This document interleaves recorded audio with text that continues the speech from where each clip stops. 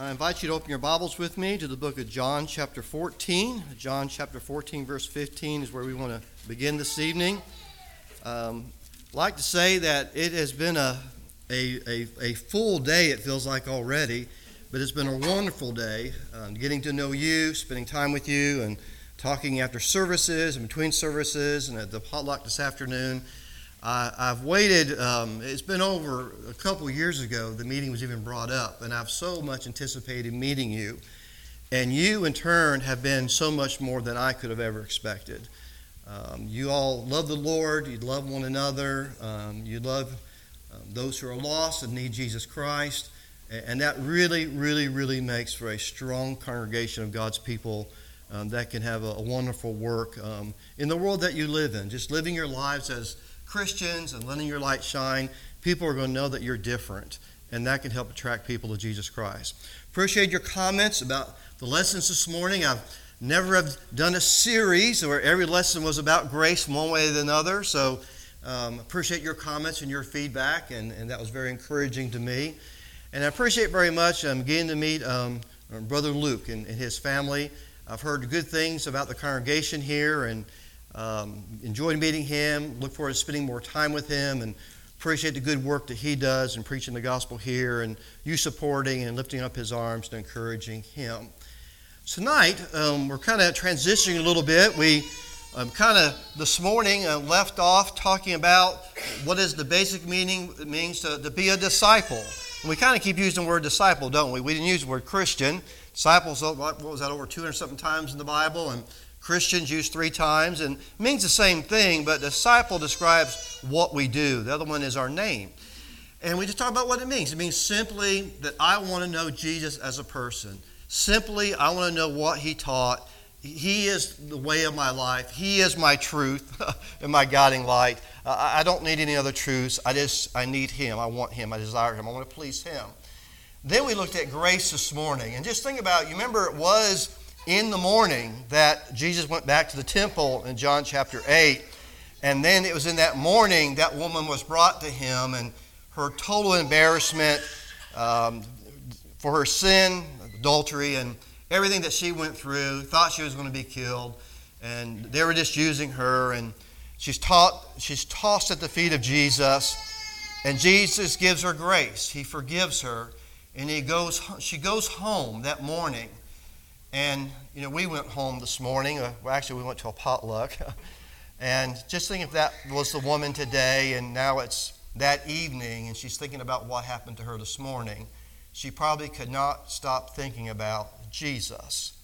She knew what grace felt like. She knew what it tastes like. She saw what grace looked like. And that was the point of our lesson this morning, that we can believe and know and feel the same thing. And to give balance to about grace, tonight I want us to talk about, because of God's goodness, of his favor, what he's bestowed upon us, what we can do and how we can react when it comes to God's grace. And that is going to be that grace teaches us. In our world today, and it still goes on, I talk to people, you talk to people, it's all going to either be all about grace and just God's love and nothing about keeping God's commandments. And that's really your Protestant Christian religion thought for the most part. Want to identify every church with that. Don't want to color everybody with the same brush, but that seems to be kind of a major thing today. Or you could go with something like Catholicism, and it's all about law keeping. It's just you got to keep the law, or you're not going to even make it to heaven at all. And it's either all or. But in the Bible, the one who is full of grace and truth, he gives us balance, doesn't he? And we're going to look in the Bible. The New Testament gives us balance. Really, the whole Bible gives us balance. But grace teaches us, and we're going to go to another passage that uses that term. But I want to go to John chapter 14, and I want to give a little bit of context to John 14 as we look at this tonight. John chapter 14, as you know, is Jesus has already had the Passover meal with his apostles. This is the end of his last week before he's going to be crucified.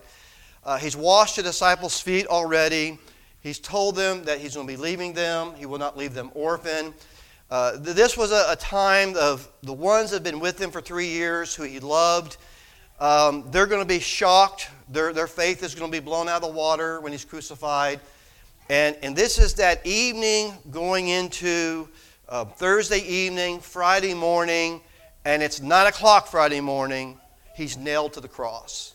So the words here had to weigh heavy on Jesus like a heavy curtain. They meant a lot to Jesus. He's preparing him for the Holy Spirit to replace him and to lead them after he goes back into heaven. But Jesus loved them, and he's speaking to them. And one thing Jesus says when you come to John chapter 14, and I want you to come down to verse 15, something that was very heavy and important on the heart of Jesus, is Jesus says in verse 15, if you love me, keep my commandments. Now there's not a whole lot more a preacher or what we could elaborate on that comment, but this whole idea that grace is either or, how do you fit John chapter 14 verse 15, he who's full of grace and truth, into that? How you fit that is when you see Jesus, you see grace. When you see Jesus, you see truth. And they go together, they work together hand in hand. I'll give you a true story. About 20 years ago, when I was preaching in Montgomery, Alabama, from time to time I would work at the Bible bookstore there, and it was owned by a Christian, and I worked behind the counter where they sold Bibles. And the time many people buy Bibles was around the holiday season. It was the busiest time. And a lady came in, and we talked, and I'm always wanting to know more about somebody, and so we talked, and come to find out she was Methodist, from the Methodist Church, and she said that she's buying 2 Bibles to send to 2 missionaries that her church supports. And so I asked about the missionaries and asked where they're at.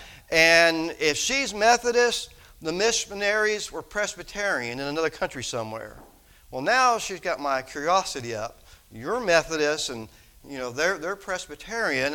I'm just thinking for a moment there, and so I asked her, I said, why is it that your church supports missionaries that believe and teach a different truth than your church? And it was a friendly conversation. There was nothing confrontational about it. I was curious. But then she gave me the answer. She said, and I have it written down so I have it memorized. She said, oh, you don't understand. In following Jesus, it doesn't matter what you believe about truth. And it jolted me. I was stunned, and I'm thinking, I don't understand that. How can we say in any church in America today that it doesn't matter what you believe when it comes to truth? That, in a sense, is how truth has been, I'm not sure what you would use, watered down, not made as important, becoming very relevant. You really don't want to just nail anything down in the Bible. It's all about love, and it gets kind of fluffy and makes you feel good, and everybody's going to heaven type of thing. And so it stunned me that, in her belief and her teaching, it's kind of like that mantra today that we talked about, everybody finds their own truth. Let me say something about that. Everybody needs to find their own truth. If that's the truth, there is no truth. There is nothing true. Do we do that with our DMV handbook when it comes to driving down the road? Everybody has their own truth. How do you feel like driving? Or when you go to work, or kids in school, when you're going to take a test or study in school. Well, there's no really true. Well, some places that's actually happened. There's really no, just put whatever answers on the test you want. Write your own truth down on the test. Life doesn't work that way. We don't work that way. Business doesn't work that way. Society cannot work that way. Something has to hold everything together. And there has to be absolute truth. When it comes to Jesus, there is absolute truth. And when we come to the law of Christ, and we come to Jesus Christ. So he who's full of grace and truth, before he's crucified and nailed to the cross, he used the word commandments. And I would say that to my denominational friends. Jesus believed that we have commandments. Jesus actually said, if you love me, you keep my commandments. That goes along with what we talked about this morning about what it means to be a disciple. I love him as a person. I want to know his teaching. I want to learn how to become under him and be his disciple, to follow him. We don't follow churches. We don't follow movements. We don't follow denominations. We follow the person of Jesus Christ. I want to ask you to turn with me in your Bible now to the book of Titus chapter 2. Titus chapter 2. And there's an interesting phrase in this passage in Titus chapter 2 where we see that grace and truth, grace and teaching, grace and right living all go together and all work together. And I want to come to our passage. I want us to read it, and we're going to give some context to it, and then we're going to make some observations and to finish up our lesson tonight. But we're in Titus chapter 2, and we're going to look down at verse 11. And we've been talking about grace, and that's really going to be the third word I have in my Bible in the New King James in verse 11. But notice how it talks about how to live, instructions or commandments, how to live our lives, but it begins with grace. Look at verse 11. For the grace of God that brings salvation has appeared to all men, teaching us that denying ungodliness and worldly lust, we should live soberly, righteously, and godly in the present age, looking for the blessed hope and glorious appearing of our great God and Savior, Jesus Christ, who gave himself for us, that he might redeem us from every lawless deed and purify for himself his own special people, zealous for good works. Speak these things, exhort and rebuke with all authority, and let no one despise you. I want you to go back to verse 11. I want you to look at the word grace in your Bible. And verse 12, I want you to look at the word teaching in your Bible. And what I've read from those who understand the Greek and the flow and the meaning of words and the richness of a meaning behind a word is the way this is written. God is saying grace is our teacher. Grace is presented to us. The grace of God that brings salvation to all men teaches us. We know what it means to have a teacher. We go to elementary school, we have a teacher. I remember my teacher from first grade, Miss Sarah. I remember reading Dick and Jane books in first grade, and you have a teacher, and you have a teacher in middle school, you have a teacher in high school, you have a teacher in college, you might have a teacher on the job, that you have training that takes place on the job, and we learn from what we're taught on the job. We know what it means to have a teacher. And so in this text, I want us to realize that the text is saying the grace of God is our teacher. So grace, while that is God's favor, that I can have forgiveness of my sins, I'm baptized into Christ, I confess my sins as a Christian, and I'm forgiven again in Christ, and going on and having that relationship with God, grace is my teacher. And we're going to look at some things in just a moment that grace teaches us. But first I want to give a little bit of context simply in this chapter. When we go back to verse 1 of chapter 2, notice how the text says to Titus to teach those who are on the island of Crete. He says, but as for you, speak the things that are proper for sound doctrine. And what does he talk about from verse 1 down to verse 10? He talks about older men how to live, younger or older women how to live, younger women how to live, how the younger men are to live. That's sound doctrine, and that leads up to that transitioning word in verse 11, for. When you see the word for, you ask the question, what is it there for? It's because of what he just said. For the grace of God has taught us how to live as older men, older women, younger men and younger women, as teenagers. God has taught us how to do that. Crete is a very interesting place with a very interesting history. Crete has a very rough terrain.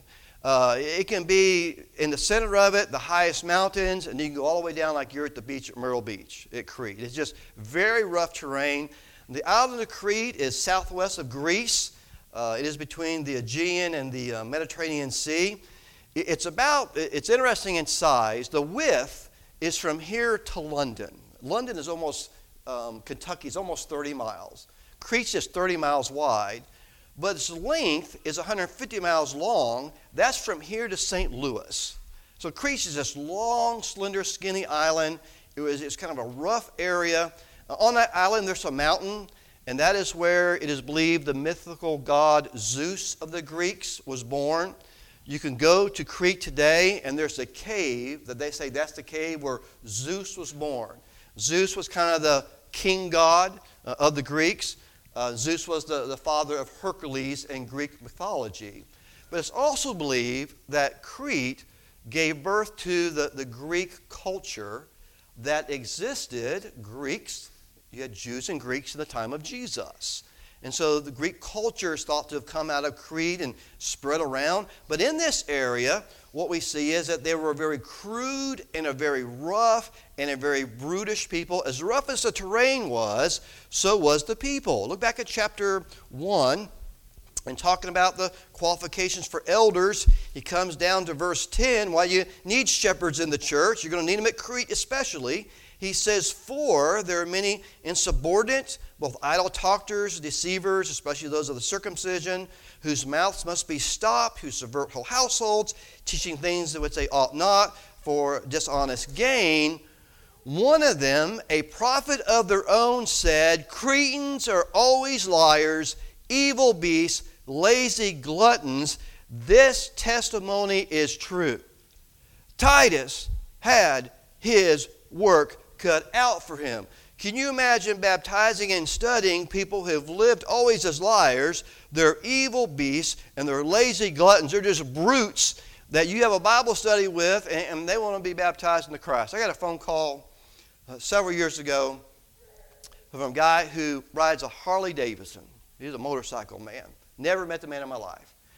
And he said, I'm a member of this church down the road from your church, and he said, I've been attending this community church all these years, and I took a Bible correspondence course online from one of your congregations, and I want to be baptized. And I went and talked to my pastor, and the pastor said, don't worry about that. Come on in the office, and we'll take care of that. So he goes on into the preacher's office. He says, let's have a little prayer with Jesus, and you'll be saved, and ask Jesus in your heart to be your Savior. He said, no, I want to be baptized. You don't have to be baptized. All you got to do is believe. Baptism's a work. You don't have to be baptized to be saved. No, I studied my Bible. I want to be baptized, and his preacher will not baptize him. So what happens? He calls our church, and I said, oh, sure, meet me at the building. And I pull up, and I just see a guy wearing a leather jacket and on a Harley, and he was bigger than me. And it's just me and him at the building. A little bit intimidating. So we go in, and we sit down, and I'm going through, what is the purpose of baptism? And, he said, you're not really just being baptized to be saved. You're making a lifelong commitment to Jesus Christ, and he knew that. And you're not being baptized in just any denomination. You're being added to the Lord's church. By the time I got there, I knew I was boring him. He knew all this. I said, you just want to be baptized, don't you? He said, yes, I've studied this. And so what was interesting was seeing a big Harley guy get into one of our little baptism outfits and baptized him. A year later, I don't remember where I was at, working at church office somewhere. I get this phone call, and he says, you want to go out to lunch? I said, sure. He said, today's special. I said, sure. Why? He says, it was a year ago today you baptized me. I said, let's go to lunch. And we went. Wonderful man, still a dear friend today. And what you find is that at Crete, they were a rough bunch. And what we see is that Titus had his work cut out for him. And so that kind of leads us to make sense why he comes down in chapter 2 and talks about grace is our teacher, how we ought to live. And I want us to notice what he says in this passage about grace being our teacher, and we sit as students at the feet of grace. And let me say this about grace being your teacher or my teacher, is how much do you and I really, really appreciate what Christ has done for us? What do you think and what do you feel when you eat the Lord's Supper and you think about the cross? Do we sing songs sometimes that you can't get all the way through the songs because you might get a little bit too emotional thinking about that's how much God loves me, that's what God has done for me. When I first started preaching, and I went to Alabama, I was only preaching 11 months, and I met a man in that congregation that became to me a friend for life. And he passed away about this time last year. He was 55 years old. A friend for life. He's always encouraged me. When I need a laptop for preaching, he provided the laptop. I got a laptop here, the last laptop he gave to me just for preaching. Always helping, always aiding. Whenever our new congregation, he heard we were going to buy a church sign. He said, here, use this credit card. I'll buy the church sign for you. Always been there for me. Always had my back. We've studied together. We've taught people together. We've fought spiritual battles together. We were together for 18 years, well, longer than 18 years, working together for the Lord. He became like a second father to my children. During COVID, and he had health problems, he got COVID. He's in Auburn, Alabama, and I'm over in Greenville, South Carolina, about 4.5 hour drive. And he got COVID, And they did not have the medicine that he needed. But I had the medicine. And I did not have COVID. And me and my wife had a talk. If we take this medicine and we go give it to him, and we get COVID or our kids get COVID, we're not going to get the prescription from anybody else. We're not going to have the medicine. And we decided we're going to take it over to him. So I drove 4.5 hours, gave him the medicine, talked to him for 30 minutes, drove 4.5 hours back home because there was no other decision to make because he had been so good to me. He gave me grace. I owed him whatever I needed to do to help him. Do we feel that way about Jesus and God when it comes to what God asks us to do to obey him and to serve him? In this text, we notice first the word grace in verse 11. And the word grace we understand to mean that God has given us favor, goodwill, looks upon us with good thoughts. God wants us to be saved. God wants to provide for us and take care of our spiritual needs.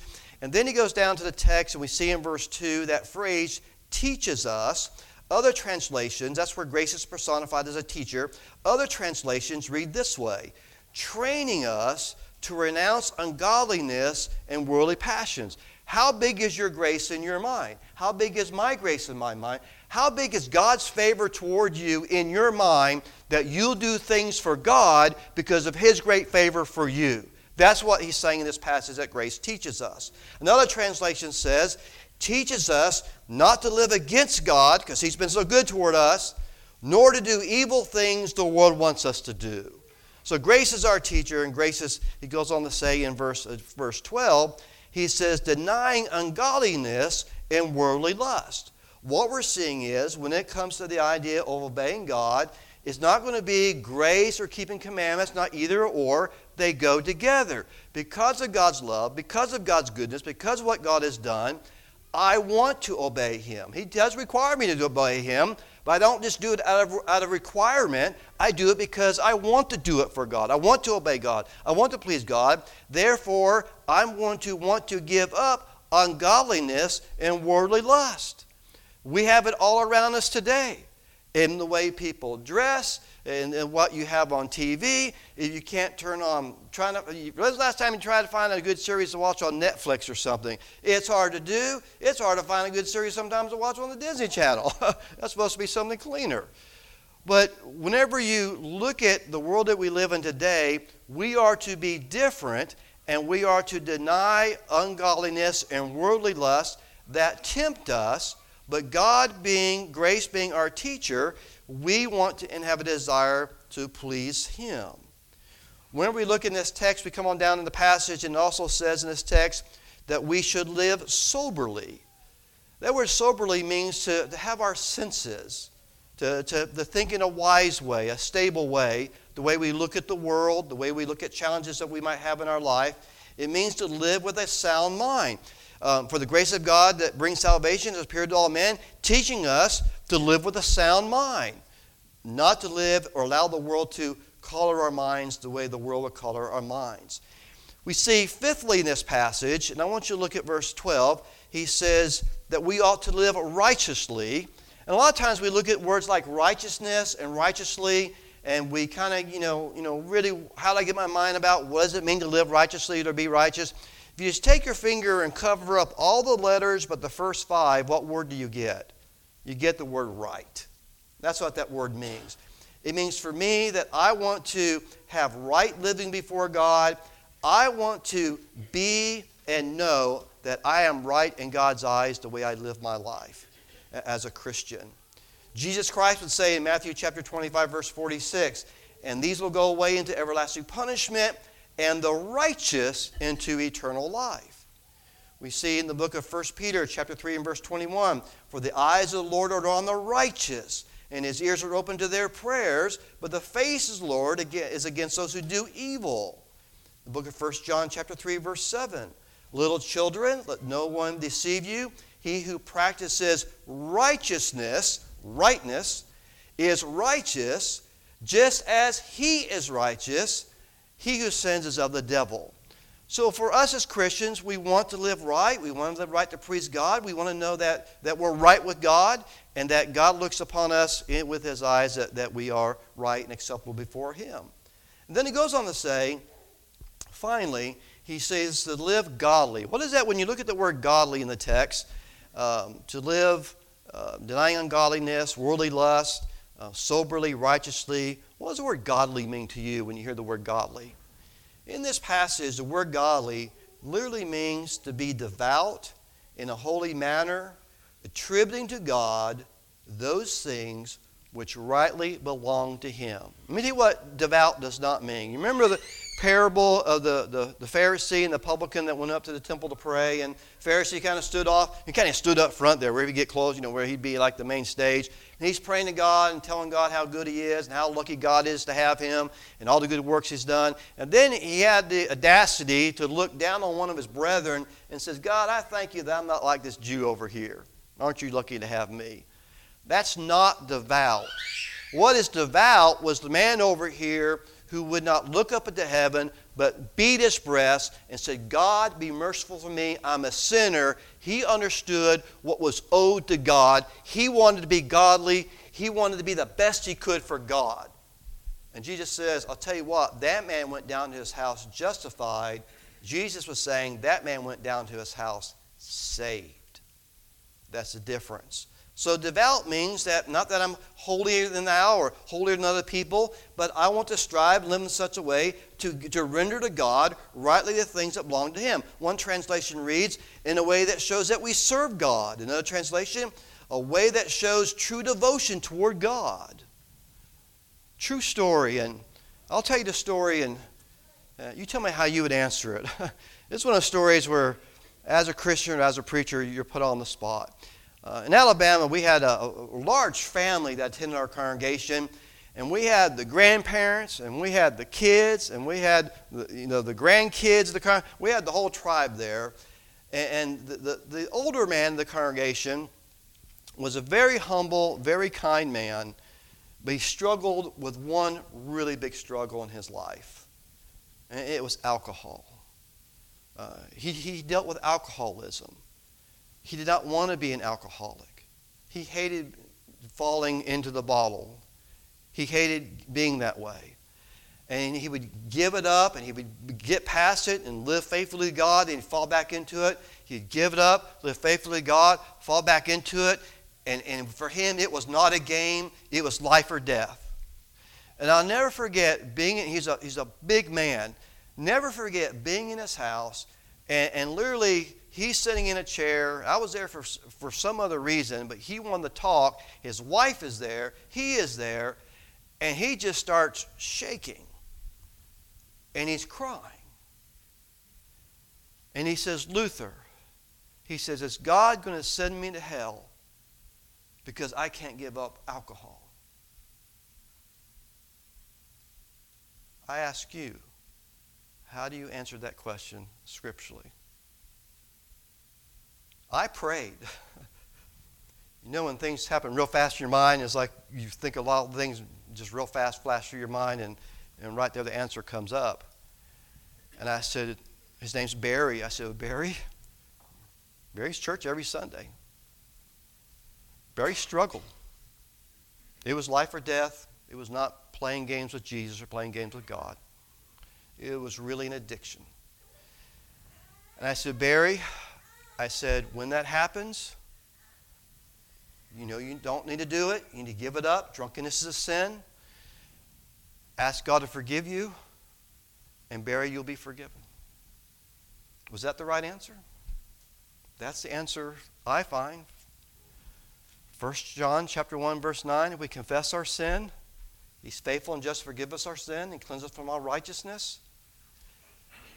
Barry struggled with that all of his life. I think for the most part, he overcame that. But, for us as Christians, when we look back at this text, God wants us to deny ungodliness, deny worldly lust, to live soberly and righteously and godly, giving to God what is due to Him in this present age, looking for the coming of Jesus Christ, because in verse 14, He gave Himself for us that he might redeem us, buy us back, rescue us from every lawless deed, and purify for himself his own special people zealous for good works. All of us struggle with something in our life. Barry's was alcohol. The thing about Barry, he was transparent, he was honest, he fought it all of his life. What is your struggle? What is my struggle? Is it telling the truth? Is it letting a bad word slip now and then? Is it something like envy, hate? Whatever, we all have struggles. And for us as Christians, God's goodness toward me and God's goodness toward you has taught me, grace is my teacher, to be a better Christian. Grace was a teacher at Crete to teach these Cretans that are always liars and evil beasts and lazy gluttons. Matter of fact, you remember what actually Paul said to Timothy? Look back at chapter 1, verse 5. The churches in Crete had some struggles. He says, "For this reason I left you in Crete, that you should set in order the things that are lacking and appoint elders in every city." They needed elders. They needed things to be corrected in churches because you're taking a rough bunch and you're trying to make them into saints and Christians. And that's what they needed to know, and that's what they needed to learn. So for us as Christians, what we see is that we as Christians, grace is our teacher, and it teaches us to live in such a way that is going to be pleasing to God. I want you to turn with me in your Bible to Mark chapter 10. All of us are familiar with the story of the rich young ruler, Mark chapter 10. And when we look at Mark chapter 10, Jesus is going about his ministry, and you could not have found a more sincere, eager, Jesus-seeking person. This person comes to Jesus. When you look at the text in verse 17, where in Mark chapter 10, verse 17, the man is running to Jesus, to get to Jesus. There's an urgency there. There's a desire there to follow Jesus and to know how to go to heaven. Look at verse 17. Now as he was coming out the road, one came running, knelt before him, asked him, "Good teacher, what shall I do to inherit eternal life?" So Jesus said to him, "Why do you call me good? No one is good but one, that is God. You know the commandments. Do not commit adultery, do not murder, do not steal, do not bear false witness, do not defraud, honor your father and your mother." And he answered and said to him, "Teacher, all these things I have observed from my youth." Then Jesus, looking at him, loved him and said to him, "One thing you lack. Go your way, sell what you have, and give it to the poor, and you have treasure in heaven, and come and take the cross and follow me." And he was very sad at this word and went away grieved, for he had great possessions. When you look at verse 22, he's going away grieved. When you look at verse 17, he is running with eagerness toward Jesus, wanting to know about eternal life. Whenever we look at God and we look at God's commandments, keeping God's commandments are important in our life. God gives us time to learn and time to grow, but when we know what is right and we don't choose to do what is right, that affects our relationship with Jesus. It was just this one thing in this man's life. He comes and he kneels before Jesus. He calls Jesus good teacher. Jesus really, I believe, is pointing him back to don't just look at man, but look at God. Whenever we look at the answer Jesus gives in verse 18, and Jesus mentions the commandments, and he says, "I've done all these things." And it says that Jesus says in verse 21, the text says about Jesus, that Jesus looked at him. He's looking in the man's face. The man's looking up with all this hope and expectation, and Jesus is looking in his face, and Jesus in that moment, it says he loved him. This man had so much eagerness to do right within him. But Matthew's account says, he said to the man, "If you will be perfect, you're missing something. You need to give up your love for your wealth. You need to give up the desire for the wealth, because that's your problem for following me." Now, how can we say that keeping commandments are not important? But what is the commandment between me and you that keeps us from giving our total devotion to Jesus that he deserves when we look at serving Jesus. So with grace, there also comes that we have laws to keep. We have commandments to keep. That is natural. And they work together as we walk by faith to serve God. Turn with me in your Bibles to the book of 1 Corinthians chapter 9. I always find this passage very interesting. 1 Corinthians chapter 9. And when I go back to the lady at the Bible bookstore, and she said to me that truth is not important, and that really we're not, I guess, under truth, or you can believe your own truth, or truth is not important to go to heaven. And then there's going to be the idea that comes up that we're not under law, we're just under grace. We're not under keeping commandments, we're just under love. And again, our religious world makes it either or. The Bible says it's both. They go together.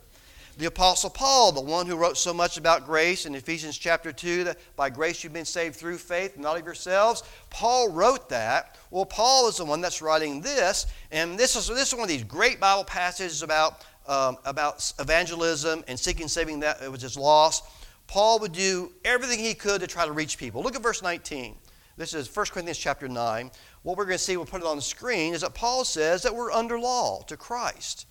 He says, "For though I'm free from all men, I've made myself a servant to all, that I might win the more. To the Jews I become as a Jew, that I might win Jews. To those who are under the law, as those under the law, that I might win those who are under the law. To those who are without law," that would be Greeks, "as without law," but then he says this, "not being without law toward God, but under law to Christ, that I might win those who are without law. To the weak I became as weak, that I might win the weak. I become all things to all men, that by some means I might save some. And I do this for the gospel's sake," in verse 22. But look back what Paul says in verse 21.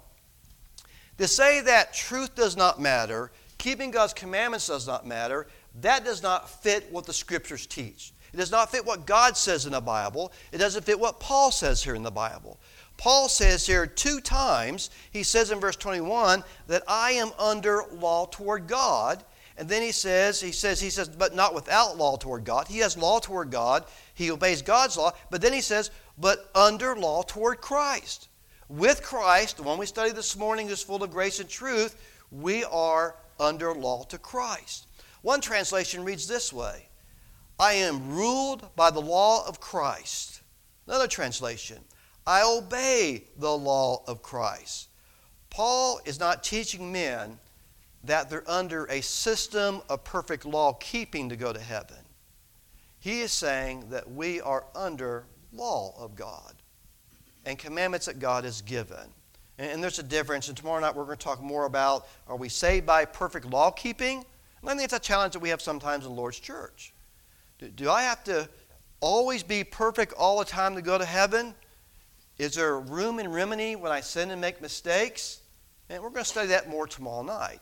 But whenever Paul says, I'm under law toward Christ, he is not saying, I'm under that, since I was baptized in Acts chapter 22, that I got to be good until the day I die, or because I got to keep law perfectly. He's not talking about perfect law keeping.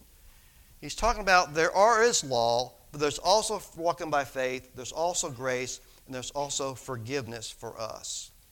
Look in your Bibles with me, if you will. Turn over to the book of 1 Peter chapter 1. Sometimes Bible words carry the same meaning. You'll have words like commandment. You might have words like gospel.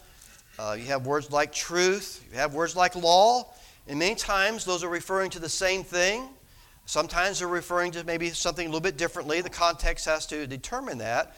But notice how many times those words are used to get around telling us how we're saved. And once we're saved, look what Peter says in 1 Peter chapter 1, come down to verse 22. And you pick up on these words, truth, gospel, commandments, law, whatever the words might be, the word of God.